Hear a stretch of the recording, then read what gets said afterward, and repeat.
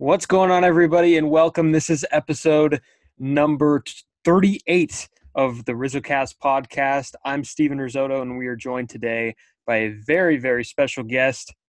He is the president of the Negro League Museum in Kansas City, Missouri. It is Mr. Bob Kendrick. Mr. Kendrick, how you doing today? I'm doing well, Stephen. How are you? I'm doing extremely well. Of course, I joked before that we're meeting, but it's not face to face, of course, since we are still living in COVID times. We had some sad news last week with the passing of Mr. Hank Aaron, one of the greatest baseball players of all time. In your opinion, in the museum's opinion, what is Mr. Hank Aaron, Hammer and Hank as they used to call him? What is his lasting legacy in baseball? Not just baseball, but in the world. Yeah, no, and my heart is still a little heavy. As we are recording this today, they were having the memorial service in Atlanta, and I was asked to submit a video for the memorial service, looking back at his legacy, which began as a member of the Negro Leagues, 1952 with the Indianapolis Clowns. And that's where it all began, as a skinny cross-handed hitting shortstop. So Henry Aaron, Stephen, was a right-hand hitter who hit with his left hand on top. That is unorthodox. The fear is that you would break your wrist hitting in that manner. And Henry Aaron was knocking the cover off the baseball in a highly unorthodox fashion.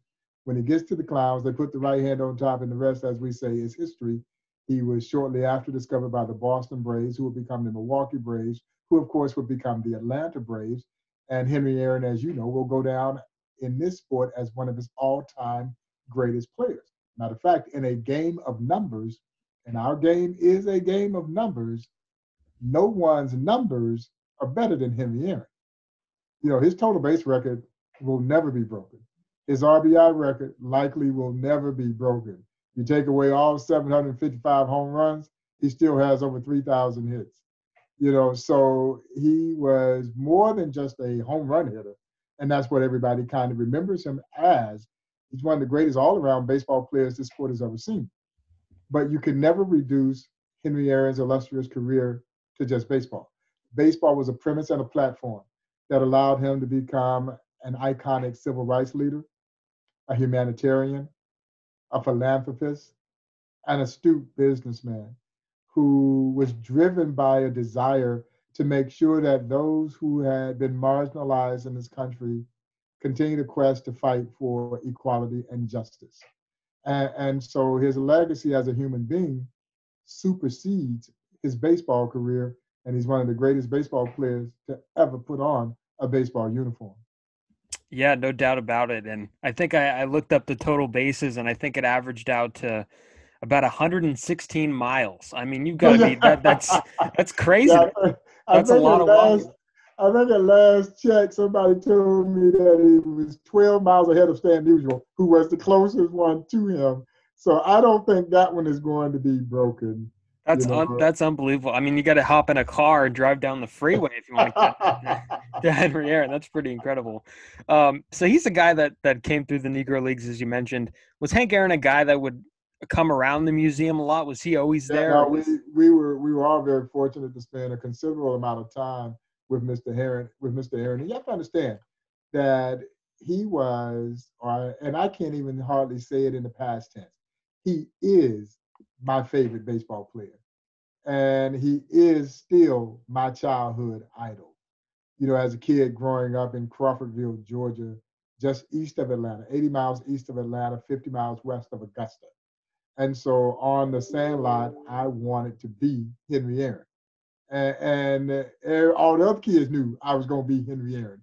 And I'm sure they were saying to themselves, dang, Bob always got to be Henry Aaron. Yep, Bob's Henry Aaron.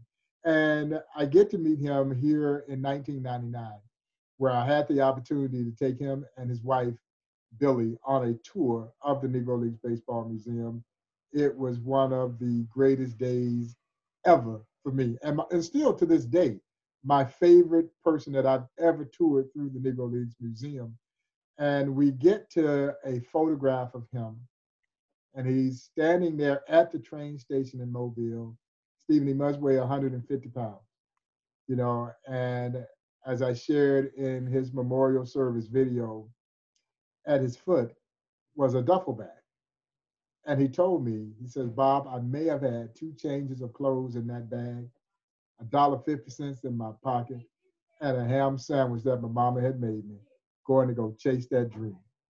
And it worked out pretty well for the Hammer. And after we finished the tour, we had an event right across the street from the museum, a small theater called the Gym Theater. It's about 500 people. We had a roundtable discussion with him, and it was absolutely riveting.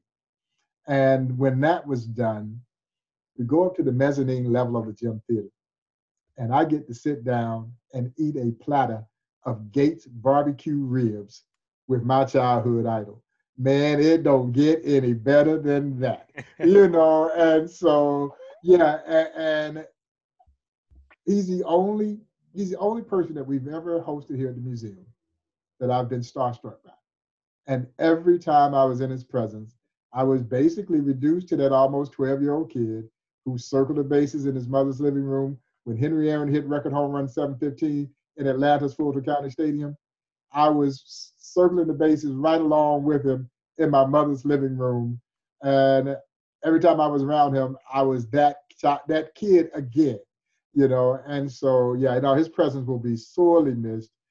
Tremendous loss for the Negro Leagues Baseball Museum, a tremendous loss for the Negro Leagues family, and really a tremendous loss for the baseball world and the world in general to lose an icon like Henry Aaron.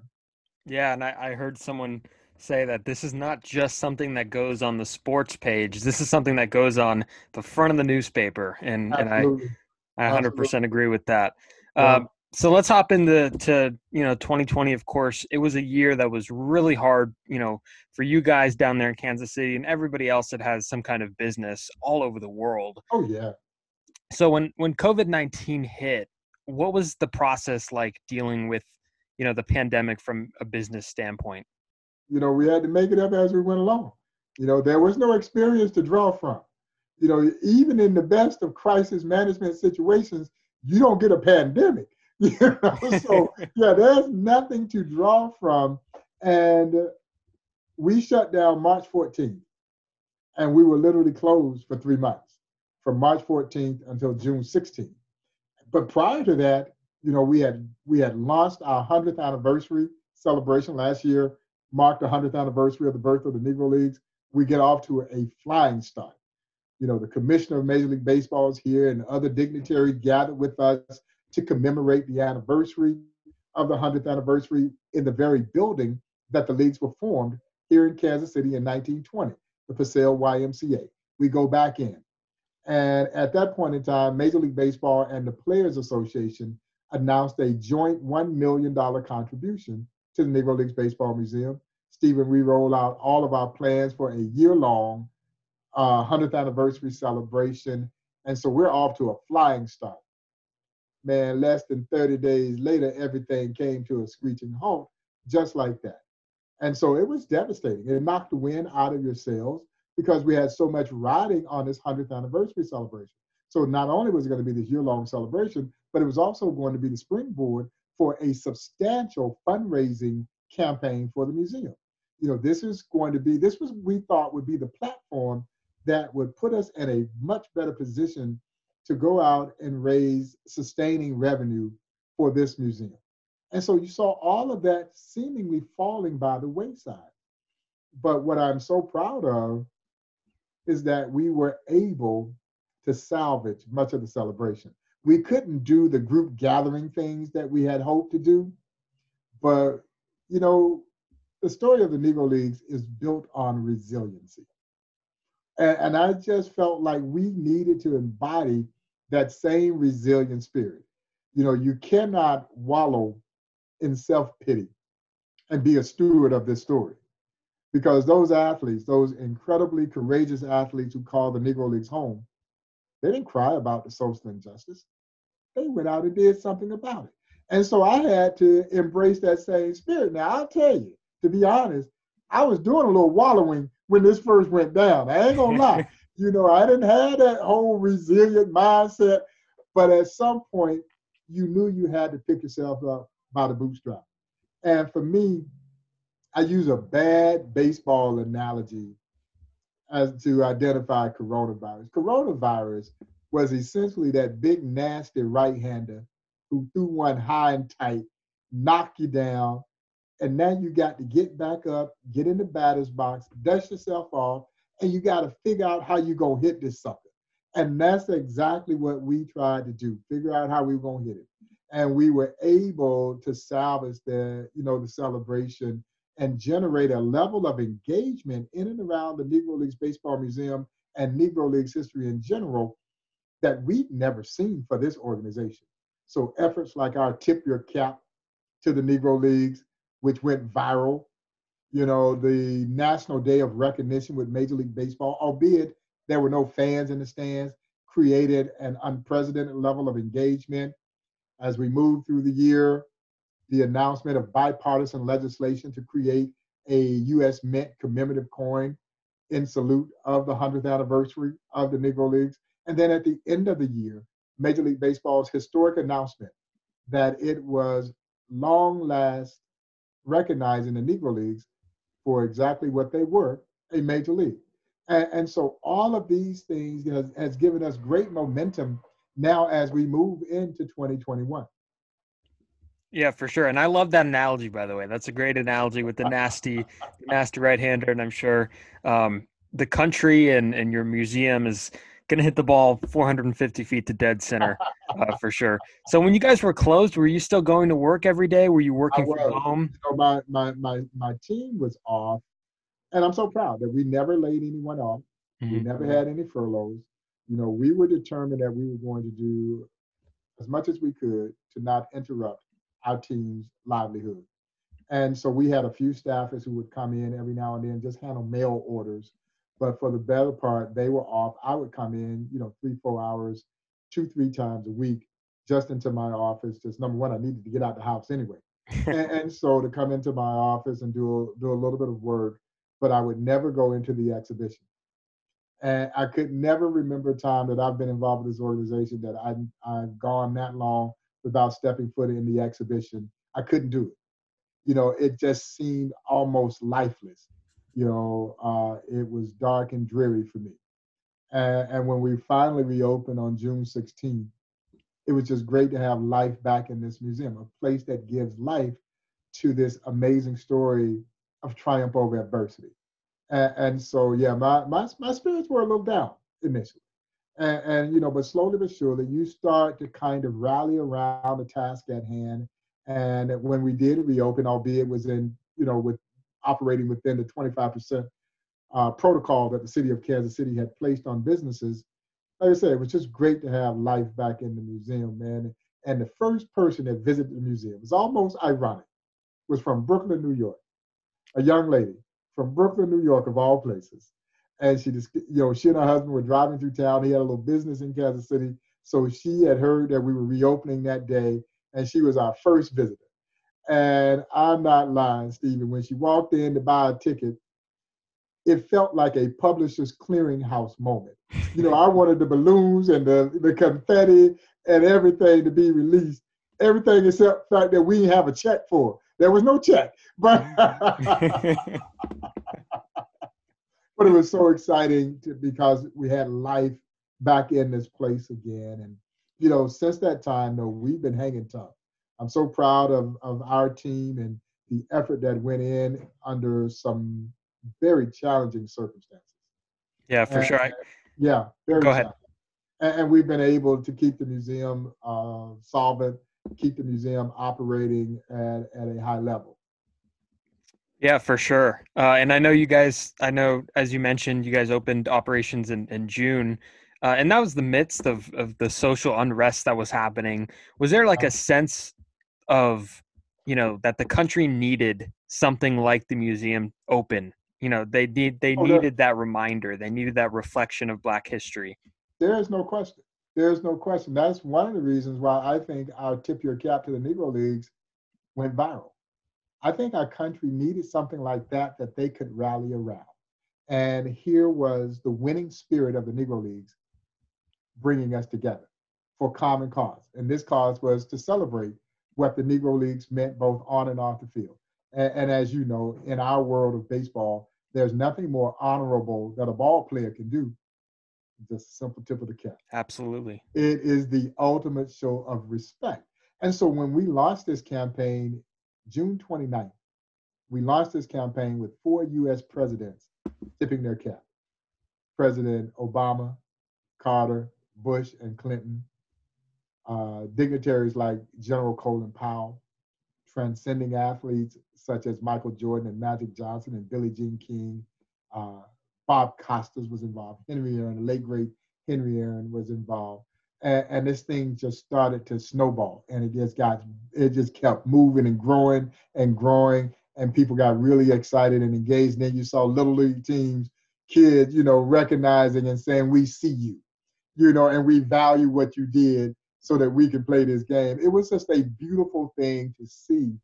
And so as the year went on, and we just kind of continued to gain momentum around this thing. But you're right. So many people turn to the Negro Leagues Baseball Museum for thought leadership. Because I think, Stephen, they did understand and recognize the fact that the Negro Leagues Baseball Museum is a social justice museum. It's a civil rights museum. It's just seen through the lens of baseball. 100%. And I didn't, I'll do a delayed one right here. There we go. There's a delayed tip of the cap. But I did see that trend, and I do think that was awesome, and it did bring a lot of people together. So Barstool, let's talk about this. The Barstool Fund, which was put on by Barstool Sports, I guess their network, has been financially helping small businesses all over the country. And the Negro League Museum is getting a bit of a boost. So explain how this came about with Barstool. Totally by happenstance. Yeah, I didn't even know of the fund. And I tip my cap to Dave Portnoy and all who have been involved and supported, because they raised, at last count, last time I saw, over $22 million, from the private sector to support small businesses who had been, hurt by the pandemic. And a supporter, a friend of the museum, found out about this. And he submitted our name to see if they would accept us as a possible applicant. They responded back, yes. At that point in time, shamelessly, I'm in Orlando. I had gone off on a golf getaway. And so I get a distress call saying, hey, we need to get some information in right away to this Barstool Fund. They are considering us for a grant. So we maneuvered and got the information. And then at that point in time, they responded back and said, okay, you guys look like you are a fit for what we want to do. We need a video. We need a video of you telling us why we should support the Negro Leagues Baseball Museum. Now, again, I'm in Orlando trying to hit the golf ball. Let me finish this hole. I'm not even at the museum. And so they said, and the caveat was, not only do we need this video, we need this video right now. Oh. That's great. And so I sat down in the place that we were staying and recorded the video, just impromptu video. I don't have the museum as a backdrop or anything, just some painting that was in the living room of this place that we were staying. I record the video, get it uploaded. And so the young man who had submitted the application on our behalf, he got it sent over to Barstool. And he had said, now, if they are going to fund, you will get a FaceTime from Dave. And so I'm like, well, okay, we got it in. We'll see what happens. That was all on a Friday. Saturday evening, after we finished a round of golf, we had gone to get takeout. We got some pizza and was headed back in. So I missed the first FaceTime call. I missed it.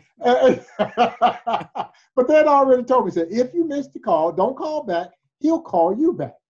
And sure enough, 15, 20 minutes later, I get another FaceTime call that's from Dave Portnoy congratulating me and the museum that we had been selected to receive this grant, which is providing a big boost in terms of our operational needs. And so it was it was an incredible honor. We had a great conversation that kind of got posted on social media. People went nuts, over the conversation, and so it was pretty cool. But it all happened by happenstance. I don't know if I've ever gotten a grant in this kind of manner ever, but it was still pretty cool. Yeah, and I could just imagine the driver laying there on the golf course, the bag just left behind, you ran out. Mr. Kendrick's driver has never been seen again. So that's pretty incredible. Yeah, hopefully all the other businesses like had, their they didn't, delete whoever wasn't on their caller ID. That would have been Exactly, bad. exactly, So exactly. so that's pretty incredible. Were you familiar with Barstool beforehand? I mean, I knew the name and I knew, I knew the brand, but I didn't know a whole lot about them, and so that made it even more fascinating for me as well. And, I have to tip my cap to a young man named Chad Peter, who submitted the museum and then saw a lot of this kind of move through the pipeline to the point where we could get with me recording this video. And I guess whatever I said in the video must have resonated because they certainly responded. Yeah, for sure. So Chad, shout out to you. Absolutely. Big shout out. Yo, Mr. Kendrick here knew some more golf clubs here.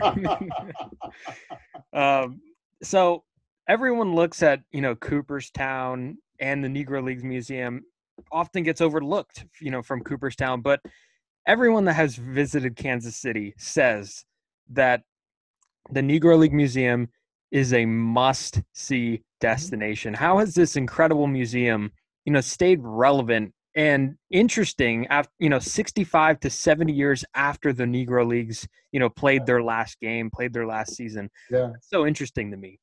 Well, and you're absolutely right. I mean, the Negro Leagues hadn't been played in over 60 years. And I think the challenge for any museum, and particularly history museums and cultural institutions like ours, is how do you make it relevant? But the life lessons that stem from the Negro Leagues are very pertinent. That is why the museum has been such a wonderful tool of trying to bridge the racial gap in this country. But I think the other thing that has aided us in this journey, this almost improbable journey for a little museum that began in a one-room office about a fraction of the size of this office that I'm sitting in, when no one gave it any chance of succeeding. And here we are now in our 31st year of operations and recognized as America's National Negro Leagues Baseball Museum. You believe, and you have to believe, that this was a story that needed to be preserved. It needed to be celebrated. We needed to educate the public about a piece of baseball and Americana that most had no idea even existed, no less to the magnitude in which it existed. And so I think the thing that separates us from our great friend, the Hall of Fame, National Baseball Hall of Fame, wonderful place. And particularly if you like stuff. They got more stuff than they will probably ever be able to display. But this museum is about a story. It is about a very powerful, compelling, inspirational story that had escaped the pages of American history books. So for the moral majority of the people who come to see us, this is an awakening. And the first thing that you usually hear from them is, I didn't know that. Well, of course you didn't know. And as my late mother would say, you don't know what you don't know, because in this case, you had no way to know it. It's not there in history books. And so people are amazed, Stephen, by what they learn, but you leave a little bit dismayed by the fact that I just now had an opportunity to learn it. Why didn't I know this when I was in school? And the answer is simple. American historians did us all a tremendous disservice. They kept this wonderful piece of baseball and Americana away from us. So countless generations of us have gone through our own formal educations without knowing one of the most significant chapters, not in baseball history, but in American history. And that's that powerful and compelling story of the Negro Leagues.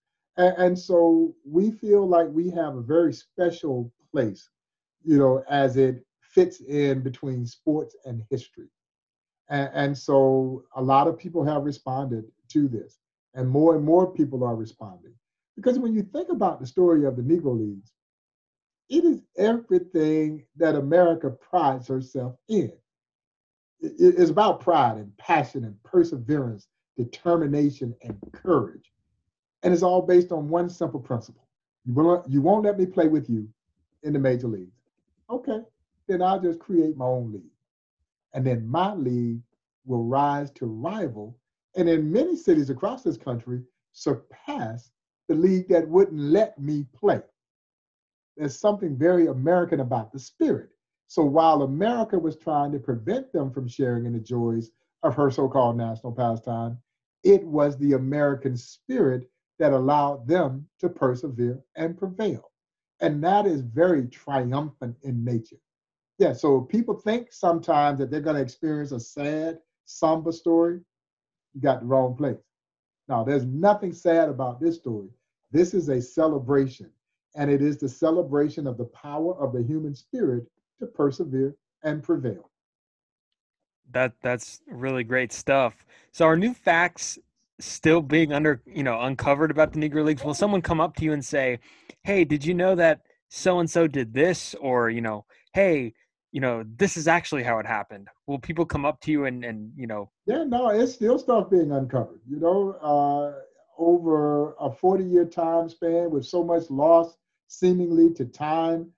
And so, and particularly from a statistical standpoint, Yeah. there are new revelations coming out all the time, and the historians are doing such a wonderful job of delving deeper into this and uncombing and unearthing stuff. And so I find it fascinating, man. I've been involved with this museum since 1993.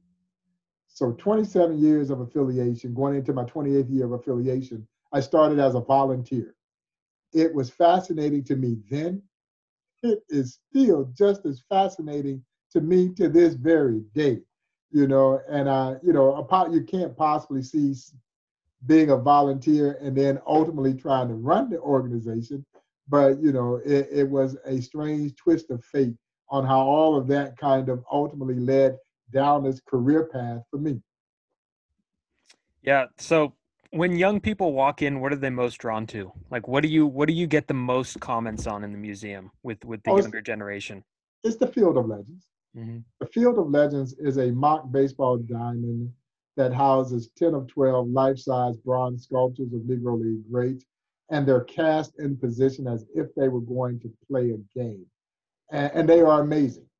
And the young people can't wait to get out on the field. We have our challenges trying to keep them from running the bases, because those statues don't move. Those statues weigh about 500 pounds apiece. We've seen kids take them home, and the statues are undefeated. Statues don't get bruises. But they're fascinated. They're beautiful pieces, and the kids are always enamored with the old equipment. You see these old mitts, you see these old ball gloves. Man, they're the size of a work glove. Matter of fact, probably seen some work gloves that are larger than some of these gloves that they were using back in the day. They're fascinated by the old gear, of course, the catcher's gear and the little shin protector that really protect a whole lot. But so yeah, there are a lot of things that I think is eye-opening for a lot of the young people. It's a very nostalgic feel to how we've done the museum. So it's not high tech like you see a lot of places, because we really wanted folks to fully immerse themselves. And we wanted to feel like you've time traveled back in time, and so you see the signs of the times. There's the hotels and the barber shop and these kinds of things that were such a prevalent part of Black life in this country. Awesome. Yeah, that's awesome. So, of course, as you mentioned before, Major League Baseball has now moved forward with classifying the Negro Leagues as a major baseball league. So fans will now get the chance to know, and because I know you and I know that Josh Gibson was one of the best power hitters ever, regardless of if he ever faced Major League pitching. We know that Satchel Paige was probably a top 5 pitcher ever, maybe the best. They will now know. So, casual baseball fans will now know the impact of a guy like, Josh Gibson, Satchel Paige, Buck O'Neil. How much of an awesome moment was it when you first heard this news? Yeah, unfortunately for me, I was kind of privy to this before it was actually publicly announced. So I had a little time to wrap my arms around it. And so when it was first broached to me, I'll be honest, I had a little bit of a defiant stance. because I was looking at it from the inside out as opposed from the outside in. Because initially I'm saying to myself, well, I don't need you to validate me. That was my mindset. And it was a wrong Yeah. mindset, but that was my initial thought. I don't need Major League Baseball to validate me. See, I knew those players, and I knew how they knew how good they were, and they knew how good their league was. So they never sought validation from anyone. As a matter of fact, the major leaguers knew how good they were. But as I said, I had to step outside of myself. I realized that, okay, Bob, you're looking at this wrong. Think about what this looks like for the casual observer, the future baseball fan. And then it just kind of hit me how important this really was, that this was an amazing moment in history. And it wasn't about validating the talent. It was, however, about recognition of just how important these leagues were both on and off the field. In its own way, it was about atonement and reckoning. And that's really important. And so when I started to think about it from that purview, it changed my thinking entirely. And I'm glad to know that at my old age, I'm flexible enough to see the way the ills of my ways sometimes. Exactly. Yeah. Yeah. That's. I love that it's getting the recognition. Um, how will the stats merge? Do we know any of this yet? Will Gibson have the 800 homers? Will Willie Mays He have like probably the? won't. He probably won't have the 800 homers because they won't count all the home runs against all levels of competition. And so when you look at what the cutoff is 1948, so from 1920 to 1948, I thought it could have gone into the early 50s because you still had a number of great stars in the Negro Leagues in the 50s. Now by 55, the league was essentially minor league at best because you had siphoned so much of the talent out of the Negro Leagues, and even more so, the fan base had left the Negro Leagues to go see how their great black stars were going to fare. And so it's a little bit of give and take when you start looking at numbers. And for me, numbers are more contextual. They will never tell the real story of the Negro League, but they will give some context. And for those who love numbers, and again, our game is a game of numbers, and for those who need numbers, then I'm glad that we have the quantitative data that'll be necessary that allows a day like this to happen where Major League Baseball will integrate these numbers into their historical statistical annals. And so, in league games, you might have Gibson. I don't know what the numbers actually are, but let's just say it's 250 home runs. Somebody's going to say, well, that don't look like Babe Ruth. But then when you examine the numbers, that's whatever it is, 200 and plus home runs in a short window of games. So the home run per at bat, or if you were to look at it over 162 games, those numbers now look very much Ruthian. Mm-hmm. But what you'll also see is that in 1943, Josh Gibson hit 441. And that now would likely become the single season all-time greatest batting record. And so it's a little bit of give and take. Great players in the Negro Leagues like a Monty Irvin, when you add his numbers to his major league totals, he will now become an over 300 lifetime hitter. He was already like 292. But, it's just something special about 300. 292, just 0.8 of a point away from 300. Mm-hmm. But when you get to that 300 threshold, they look at you entirely different. Oh, yeah. And so, his numbers will improve. Minnie Minoso's numbers will improve. Henry Aaron, unfortunately, who had about 8-10 home runs when he played for the Indianapolis Clowns, won't get those. But, if he had gotten those, and he was there in 1952, if he'd gotten those, that would have pushed his home run total up. He hit 467 that season that he was in the Negro League. I'm going to say that again. He hit 467. That's a few more miles. A few more miles. That's crazy. Yeah, that's crazy to think. He's 18 years old now. He's 18 years old, Stephen, playing with grown men. Mm-hmm. Playing with grown men. Yeah. Now, that was this kid was destined for greatness. 100%. Yeah, for sure. And I was thinking about it. If, hypothetically, if Gibson's numbers did have like 800 homers or something, it would be such an unbelievable. Because if I were to go back, if you and I were to go back in 1920 and tell someone, hey, in 100 years, the top three home run hitters in the game will all be African American. Yeah, That would nobody be would amazing. ever believe you. Mm-hmm. Nobody would have believed you, and that's what you were right on the money. And that's why it's still so hard for people to believe what these guys in the Negro Leagues accomplished. Because again, if it didn't happen in the major leagues, people think it didn't happen. And so, yeah, you're right. But this is kind of a great window to look at it, at what happened when the door is open. So if this happened when the door is open, don't you think that it might have been possible that there were some other guys in this league that were just as good or even more frightening, better than a Henry Aaron and a Willie Mays, and an Ernie Banks and a Roy Campanella. And so it is highly likely and highly possible, because there was talent galore in these leagues.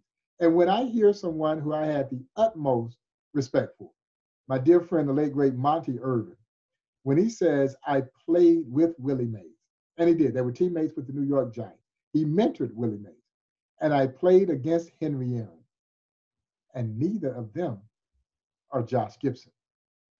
It just makes you wonder, how good was Josh Gibson? Yeah. And that's part of the magic. That's part of the magic. Yeah. But again, you think of it, and I talk about this all the time. Our friend Ichiro Suzuki, he's over in Japan.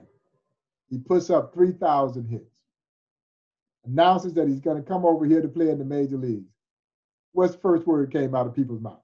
Well, you did that in your league, but you won't be able to do this in this league. Mm-hmm. And then what does he do? He put up 3,000 more hits. And that was the fact that we just don't, I think, accept that there's great baseball being played around the globe. And in this country, there was great baseball being played in two separate leagues, the major leagues and the Negro Leagues. But they were both professional. 100%. Mr. Kendrick, I really appreciate the time. This was a lot of fun. I'm sure the listeners and the viewers learned a lot. Congratulations again on the fun by Barstool. Turn the ringer up on your phone. But that's pretty awesome, and I appreciate the time. Yeah, no, man, it's my pleasure. Thanks for having me. You guys could follow Mr. Bob Kendrick on Twitter. He's very active on Twitter at NLB Prez, Prez. Tweets a lot of great stuff if you want to keep up with some of the happenings of the Negro League Museum. And you guys could also go on their website at NLB.com. So I checked it out. By the way, I looked at the shop. Some of the stuff on there is really cool. So maybe I'll have to check it out even more. So it was pretty awesome. So I appreciate you joining me. Thank you guys for listening. Thank you guys for watching, and have an incredible day.